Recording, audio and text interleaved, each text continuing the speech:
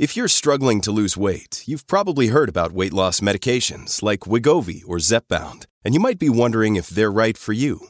Meet PlushCare, a leading telehealth provider with doctors who are there for you day and night to partner with you in your weight loss journey. If you qualify, they can safely prescribe you medication from the comfort of your own home. To get started, visit plushcare.com/weightloss. That's plushcare.com/weightloss. plushcare.com/weightloss.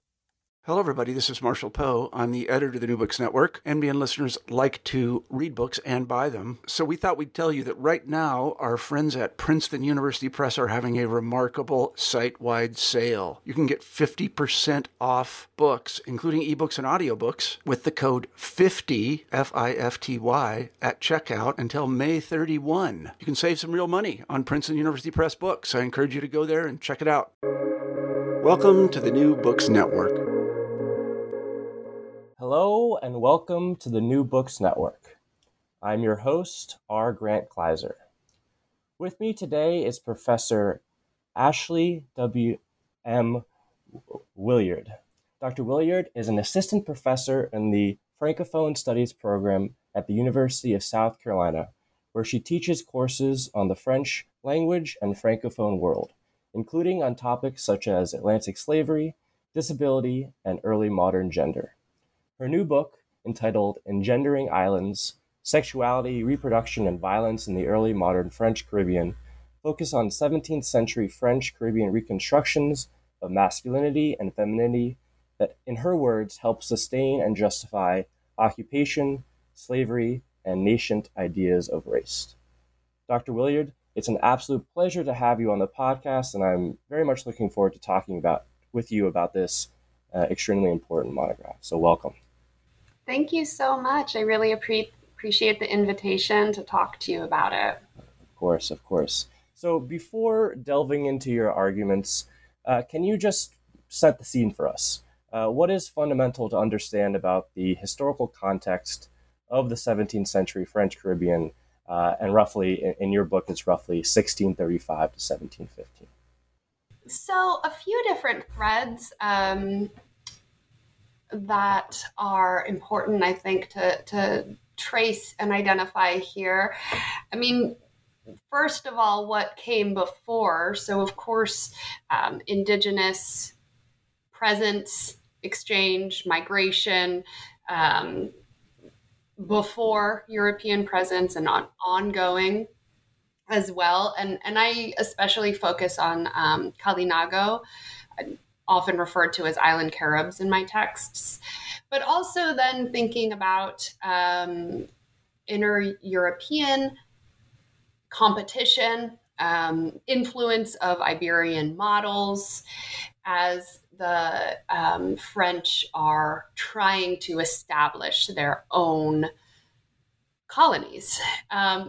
That also going on with the background of all sorts of flux and developments in France itself. And I'm especially interested, of course, in the kinds of conflicts and tensions and contradictions that are present in France around issues of gender that then get transferred to the colonial context. So I'm thinking about the sort of contested position of women in France and how that influenced colonial endeavors and how we can sort of identify the translation of those issues in terms of salon culture, in terms of women regents in power over the course of the 16th and 17th century. And so it's really this time in which women's roles are in question, but then also the importance of masculinities and different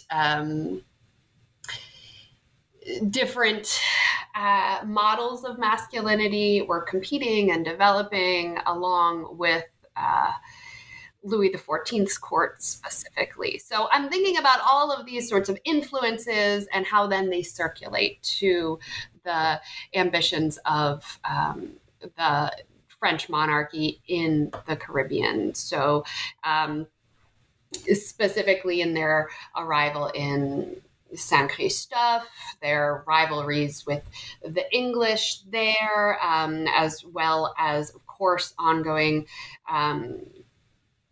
contestation from Kalinago there, and then soon thereafter in Guadeloupe, Martinique, Saint-Domingue, although not officially a colony until much later, certainly a place where the French were present and participating in all sorts of exchange. So those are the sorts of tensions that I'm bringing my questions into, and I think it's an understudied period. So this earlier period, not because it's the beginning, but because it's a moment of flux. And for all of the reasons I just mentioned, but also because it is not a fully established colonial regime, though it is very quickly a place where many different people encountered each other, and where models of slavery certainly come to bear on the racialization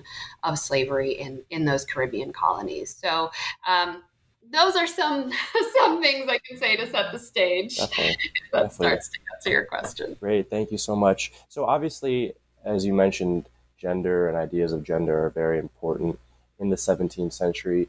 But of course, race and the idea of race is important too. So in this book, how exactly do you define race? Mm-hmm. That's a really good question. And it's one that I'm continuing to sort of wrestle with because it's up for debate, of course. And it's not a word that's traditionally used, at least in the field of French literary studies, in which I'm trained and work. It's not traditionally used, I would say, in the modern sense to talk about the early modern period. And yet, I think it is completely pertinent to use that term to talk about, here for my study, a broad categorization of people that is then used for oppressive purposes, for exploitation. And so I do not necessarily think that race as a concept needs to be defined by innate physical characteristics, though that is the most familiar form that we see, especially 18th, 19th century. But what I'm interested in is the ways in which race here in the 17th century is so clearly a shifting, adapting concept. And I believe that that is part of what is so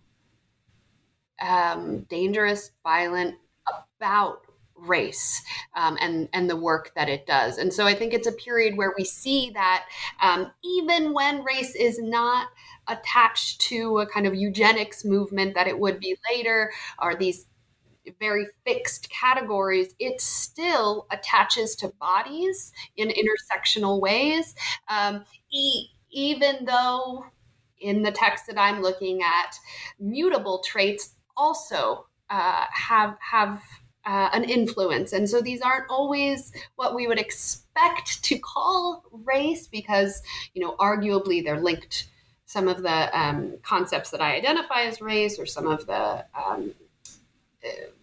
discourses that I identify as race in the book, are also very much influenced by what we now call culture, customs, but also conceptions of climate and also questions around religion and faith, which arguably could change, but I still believe it's the kind of attachment then and reuse of those traditional interpretations of human difference that do count as race because of the way that they were used. And that can make visible the ways in which race remains a shifting, slippery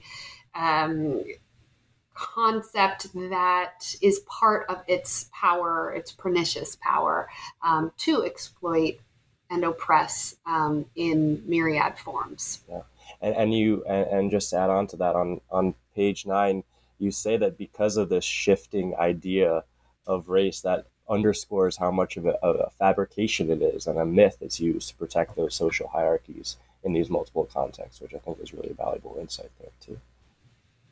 Yeah, absolutely. And I think that's the other side of it, is thinking about race not just as a sort of theory and as a myth, but also the way in which it's used, right? What context is it being used in? In what way is it being deployed to uphold one regime or another? Here, the establishment of colonialism and slavery, but elsewhere for other reasons. Definitely. So in terms of your sort of overarching argument related to this, of course, you say on page 1 that early French Caribbean reconstructions of masculinity and femininity sustained occupation, slavery, and nation ideas of race, like we've just been talking about. And throughout the book, you talk about several groups of people who were subject to this evolving form of, say, stereotyping during this early French colonial process. So I was just wondering if you could do a little bit of a rundown of these groups and how they were characterized. So in terms of African women as compared to European or French women, how did French authors and colonists characterize African versus European women over time during the 17th century? It's a really important question and a really hard one to answer, because there's no one answer, right? And that is part of the interest of it too, is to identify the contradictions in the different stereotypes, tropes that emerge in the variety of texts I look at. And so in that way, I try to remain, because my corpus is quite diverse, I try to remain very conscious of the kind of frameworks in which to read my text. So thinking about, what is the presence of religion here, of Counter-Reformation ecclesiastical goals versus political goals versus a kind of moralistic control or natural historical interpretation. And of course, I can't tease those out either. So they're all kind of overlapping and influencing each other. But often I see, all of this to say, often I see completely contradictory portraits of one group or another, sometimes in the same text, sometimes in very different contexts. So to talk about African women and women of African descent in a lot of these texts is extremely interesting. I mean, certainly there's such important work that's been done on this question in the Anglophone world, of course, with Jennifer Morgan's work and many others, and to some extent also in the Francophone world, about the kinds of stereotypes that were built up around women of African descent and African women in the context of slavery. I'm thinking about studies of slavery in the Francophone world that focus on enslaved women by Arlette Gauthier and Bernard Moite, and then more recently, Jessica Marie Johnson. And so there's definitely this tradition of identifying the different kinds of stereotypes that we see around African women. And then I think there's important work to be done in an intersectional lens, but also in a kind of placing that to understand constructions of whiteness and white femininity. So, to answer your question more directly, you can see this complete range to take the most kind of potent, I think, example, a kind of criminalization of enslaved women's sexuality as being, as it's identified as a threat to social order, in especially legal cases and correspondence with the Crown associated with what is to be done to essentially sustain slavery in the face of interracial sex and children born of interracial sex. And that, of course, that gives us a perspective into the sexual violence that's present there, but it's often coded through this kind of criminalization of women of African descent.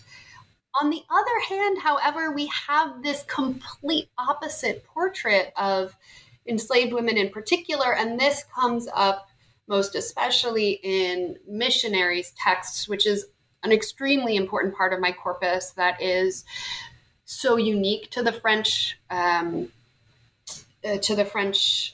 colonial project in terms of the kinds of texts written.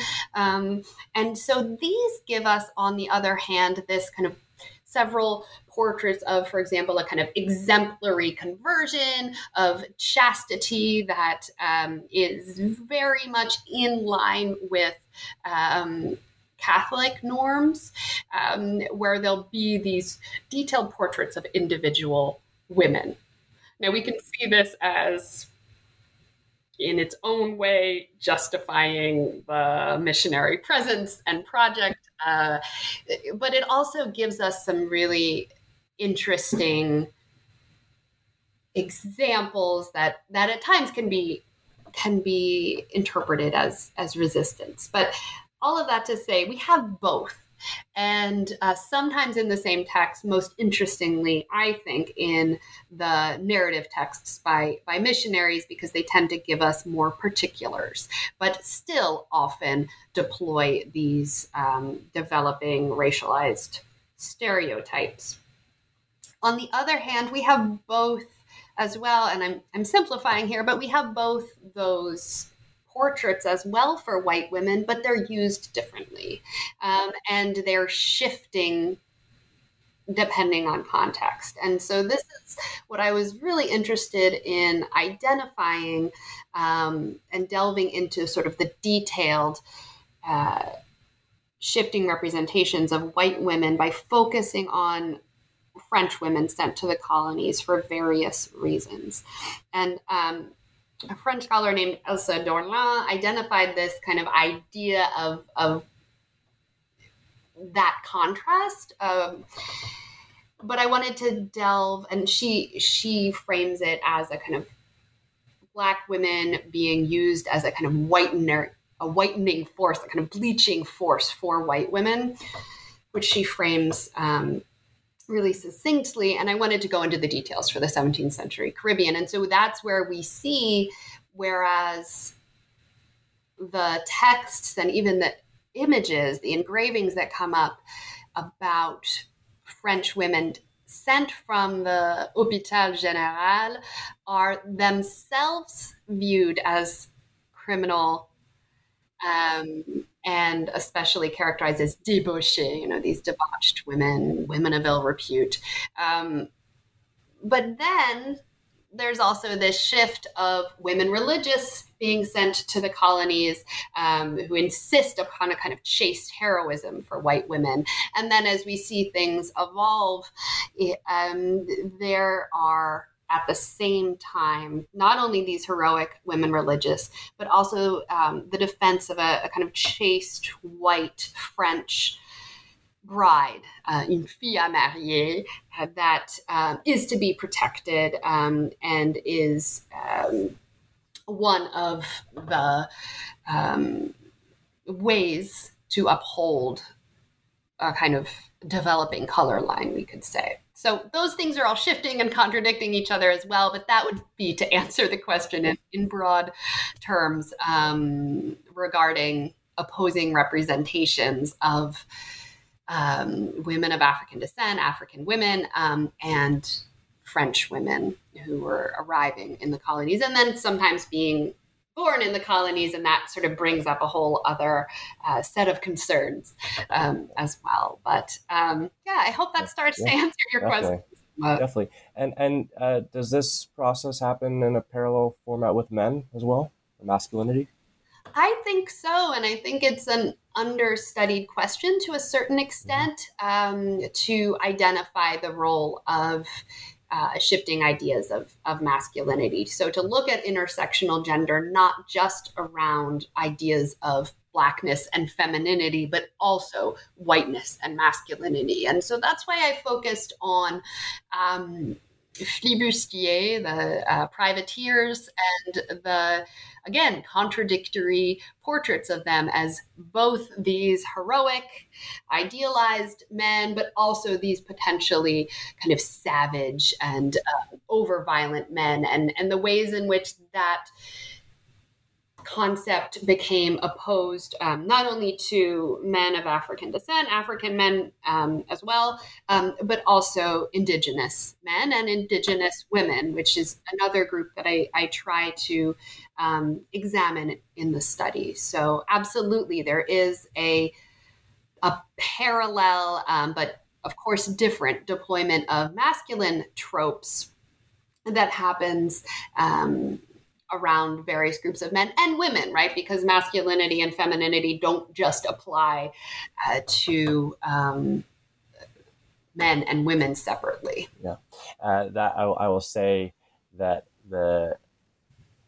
it's an unexpected but welcome addition to include these privateers, these filibusters or pirates, however you want to describe them, into a study of race in the French Caribbean context, because I don't think that has been done as much as it should be in terms of really examining these people and the characterizations of them and how they fit into ideas of masculinity and race in this period. It's really, really fascinating intervention there, I think. Oh, thanks so much. Yeah, and there's been, I think, there, again, I think that there's probably an Anglophone equivalent, but the texts around the flibustier in French are just so compelling. There are these narratives, and scholars in French literary studies have done some really excellent work on that, and specifically Doris Garraway, I think she defines this noble white savage in some of those texts. And what I was trying to do was, again, bring it into this network of intersectional shifting ideas of race and look at that through the lens of other portraits of masculinity that were emerging at the same time in narrative text, but also in colonial correspondence and legal cases, legal codes. So you also speak often in your book about ability and disability. And I'm wondering, you've talked about masculinity and femininity, but where does sort of ability fit into your study as well? So this is maybe a less obvious intersectional discourse to bring into conversation with race and gender. But as my work has evolved, it's become more and more clear that it's an essential component. So, and I was fortunate enough to have a reader point me in that direction. So I'm very grateful for that. But to start with the idea of what is the role of conceptions of disability in the history of slavery, we can turn to recent monographs by Dia Boster, Jennifer Barclay, and Stephanie Hunt Kennedy, who all have done studies on the Anglophone world.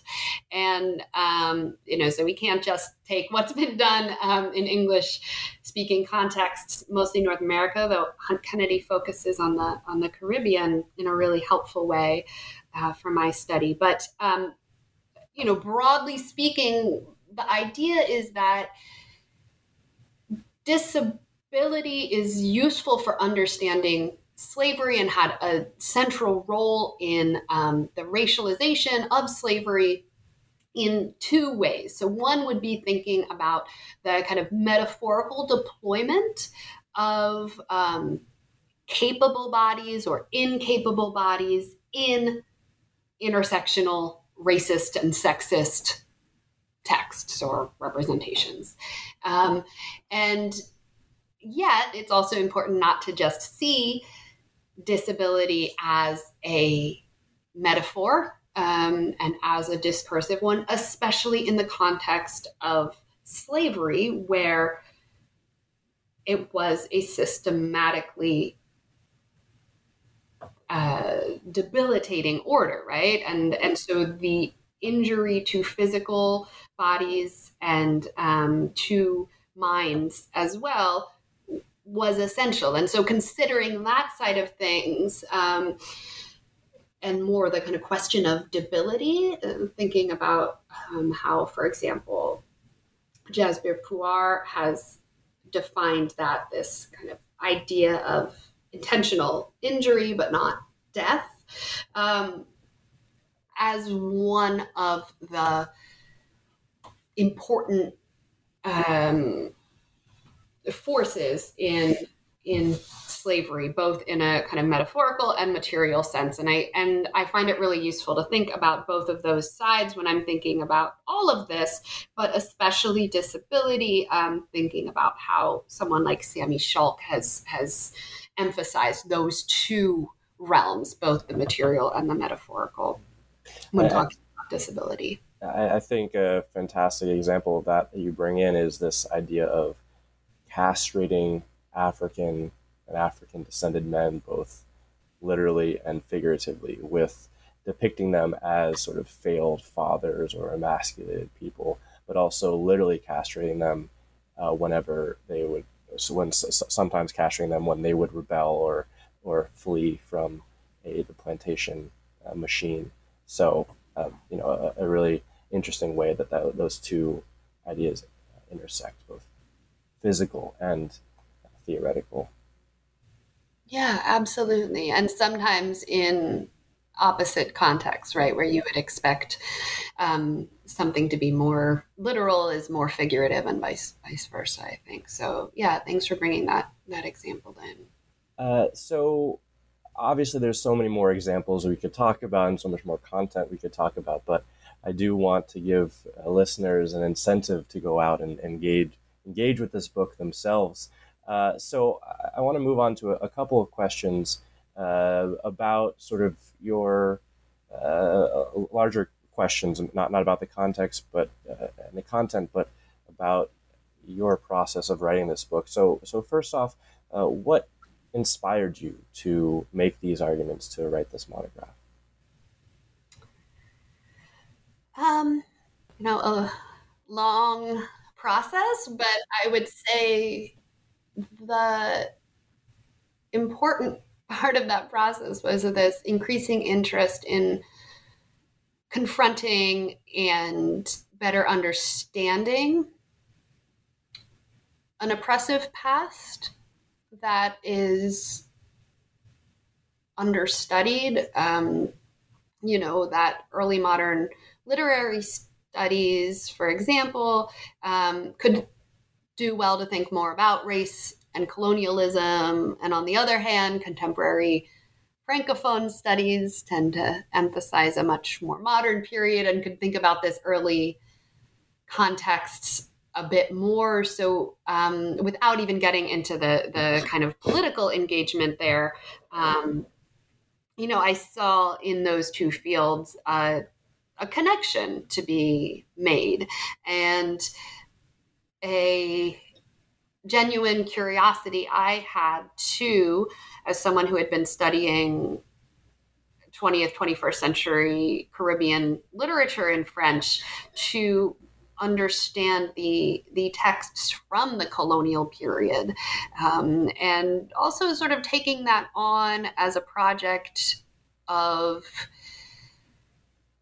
confronting white supremacy and white privilege as it's constructed in the French-speaking world, but as a way for me as a white woman to also think about the sorts of privileges I inherit and that are embedded in my experience. So there's a personal level to it as well, that felt, that partially compelled me to delve into the topic. No, that's extremely powerful and obviously has extreme relevance to today's climate. And so I'll ask you then, do you think that there are implications of this work to present conceptions of race, gender, and ability and disability? And can this apply to contexts beyond the French Caribbean colonial regime? Yes. Yes. Yeah. I think, as I sort of alluded to earlier, I think confronting the way in which race is constructed and is built up can help us see, in the past, can help us see what ways it's built up and is a fiction in the present, at the same time considering the very real effects it has and the real power and violent implications that it holds. And so I think we could take some of the tropes that I study and sort of see, it's tricky because I don't want to say this is the same thing, especially to a North American context, but we sort of question the way in which a trope that gets deployed over and over and over gets reused to new ends. So, and becomes so familiar that it almost feels natural, right? So to denaturalize racism and intersectional tropes as much as anything, and insisting on the specificity, but also the kind of repetition. And yeah, so I think it's absolutely relevant. And then there is the context of, I try to always think about my classroom and what's the relevance there to the sort of knowledge that I bring to my students. And I teach in a Francophone studies program, meaning that I teach students who are, majors in the language and cultures and literatures and histories of the Francophone world, so not in history. And so it also feels extremely important to me to be talking about the relevance of this history, not just for the English-speaking world, and also not just for a more recent history, right? So, yeah, and so I think the main implication of this work and of this project is sort of the decoding of this violent history, but I think there are also moments of pushback and challenge and resistance and these sort of strategies of disruption that also start to emerge in the project that are just as important and that we can learn from just as much as well. So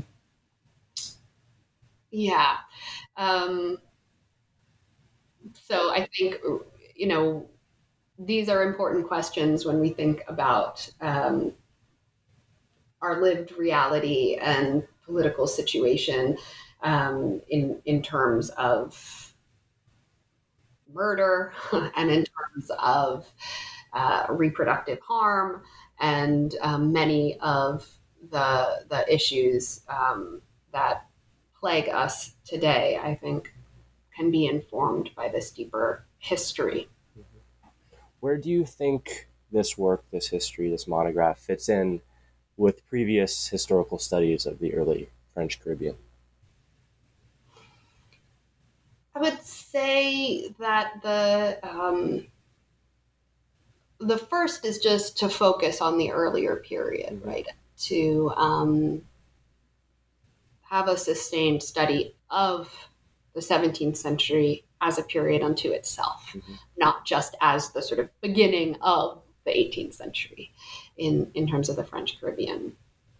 And in so doing, showing the sorts of specificity. And for me, the interest is the the flux, the shifts, the contradictions, which are particularly evident in this period, as well as an ongoing investment in understanding the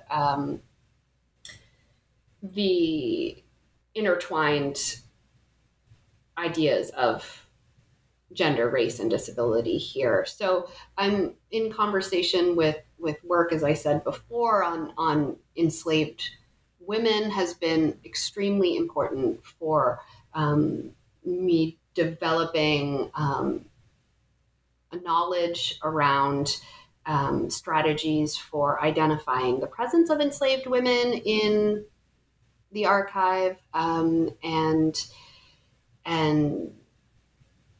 dealing with it in what I hope is an ethical and intentional way, given the amount of violence that surrounds this archive. So that's why, again, work in the Anglophone world by someone like Jennifer Morgan or Marisa Fuentes has been so influential for me in looking at gender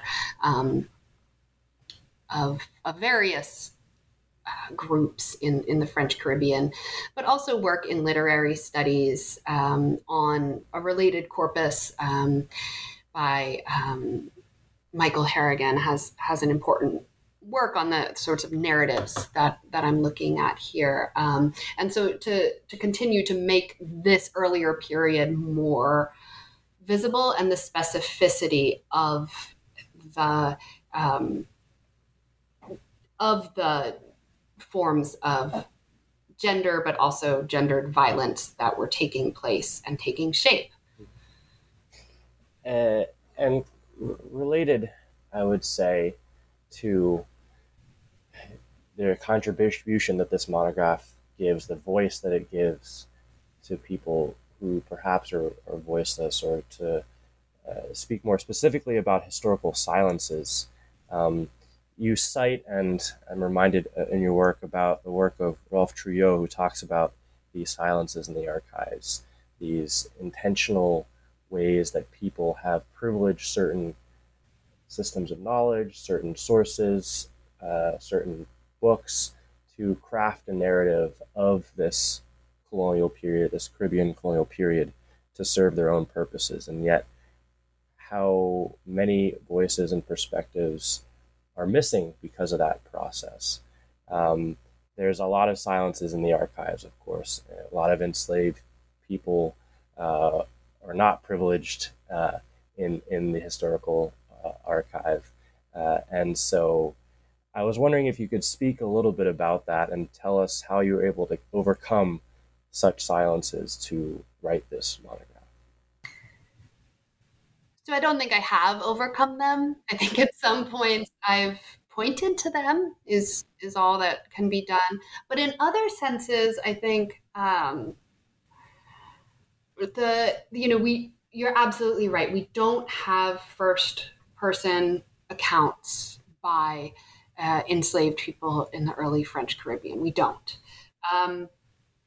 And so there are, in the actual archive, there are silences, yes, but there are also presences. And I think pointing to the possibilities that those presences can enable or render possible is increasingly important to me.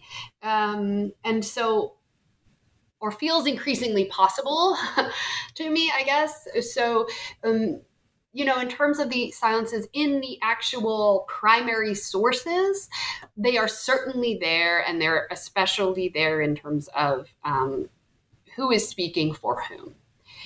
On the other hand, there's the other fact of the silence in the production of our narratives, right? And those can't be completely sorted out. But I would say the second is something that I engage with in a very different way. If I think about in history and in colonial history and Atlantic history, this might not seem like an intervention, but in literary studies, I think that it is the idea of considering the 17th century, the reign of Louis XIV as a period of racism is a silence, right? Is me responding to a silence. So centering on the Caribbean in itself in a way is countering a silence. But certainly most of this project is centered on identifying the violence, identifying the oppressive discourses. And by the time I was done with it, that was feeling like not all the work to be done at all. And so it's why I'm thinking more and more about other approaches to engaging with this work, right? And I think that it was and it is important to continue to confront and deal with and understand better the oppressive discourses, and that especially for the early French context, because the work is starting to be done in important ways, but it's there's a lot of work to do for understanding that, and especially sort of thinking about the broader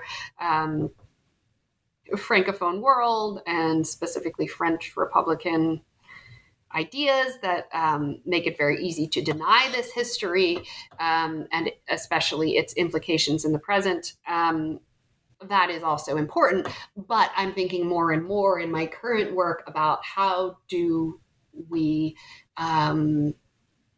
look closer and read creatively these documents to resolve more the silences in the documents themselves. And I, in a way, there is a lot to work with, especially with something like these missionary narratives that give us portraits of individuals, anecdotes, detailed descriptions that are extremely rich, even if they're still filtered through problematic perspectives. There's a responsibility, I think, there to take them seriously and continue to look for more complicated and more sort of polyvocal readings of that. Well, speaking of more work to be done and the constant need of looking at all these sources and trying to figure out and uncover these silences, what projects are on the horizon for you? Very graceful transition there. So what I'm focused on now is, well, first of all, I'm relieved to just be able to read a lot right now. Like I just want to sit and read and learn right now is very much the place I'm in. And so I'm enjoying that. But also, more specifically, the ongoing book project that I'm working on is about madness and mental disability. So if this project was more focused on the production of a racism that is very much corporeal, I'm now looking at ideas of madness, and I'm trying to emphasize in this new project not only the kind of racialization of pathologies, but also looking at moments where madness comes up as moments of disruption to this violence, to these oppressive forces. And so that's where I'm trying to do as much reading as possible to learn about creative ethical strategies for reading the presence of, for example, enslaved people. And for example,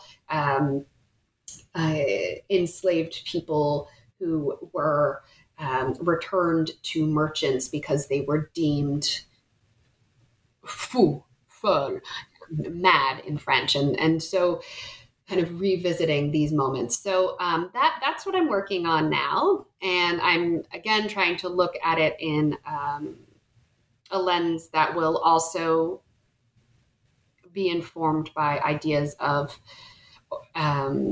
intersectionality, and more specifically, that will not just be centered on the construction of Blackness, but also of whiteness in relation to these issues. So that's what I'm working on now. And in the meantime, I'm just trying to understand a bit more strategies that scholars have deployed, people like Marisa Fuentes, Saidiya Hartman, of course, but many others as well. So that's what I'm working on right now.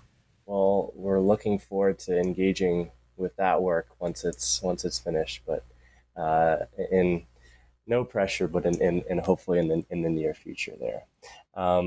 Dr. Williard, thanks so much for your time today and for this wonderful conversation. The book, Engendering Island Sexuality, Reproduction, and Violence in the Early French Caribbean, is out now via the University of Nebraska Press. And this is R. Grant Kleiser saying thank you so much to all our listeners for tuning in, and see you next time.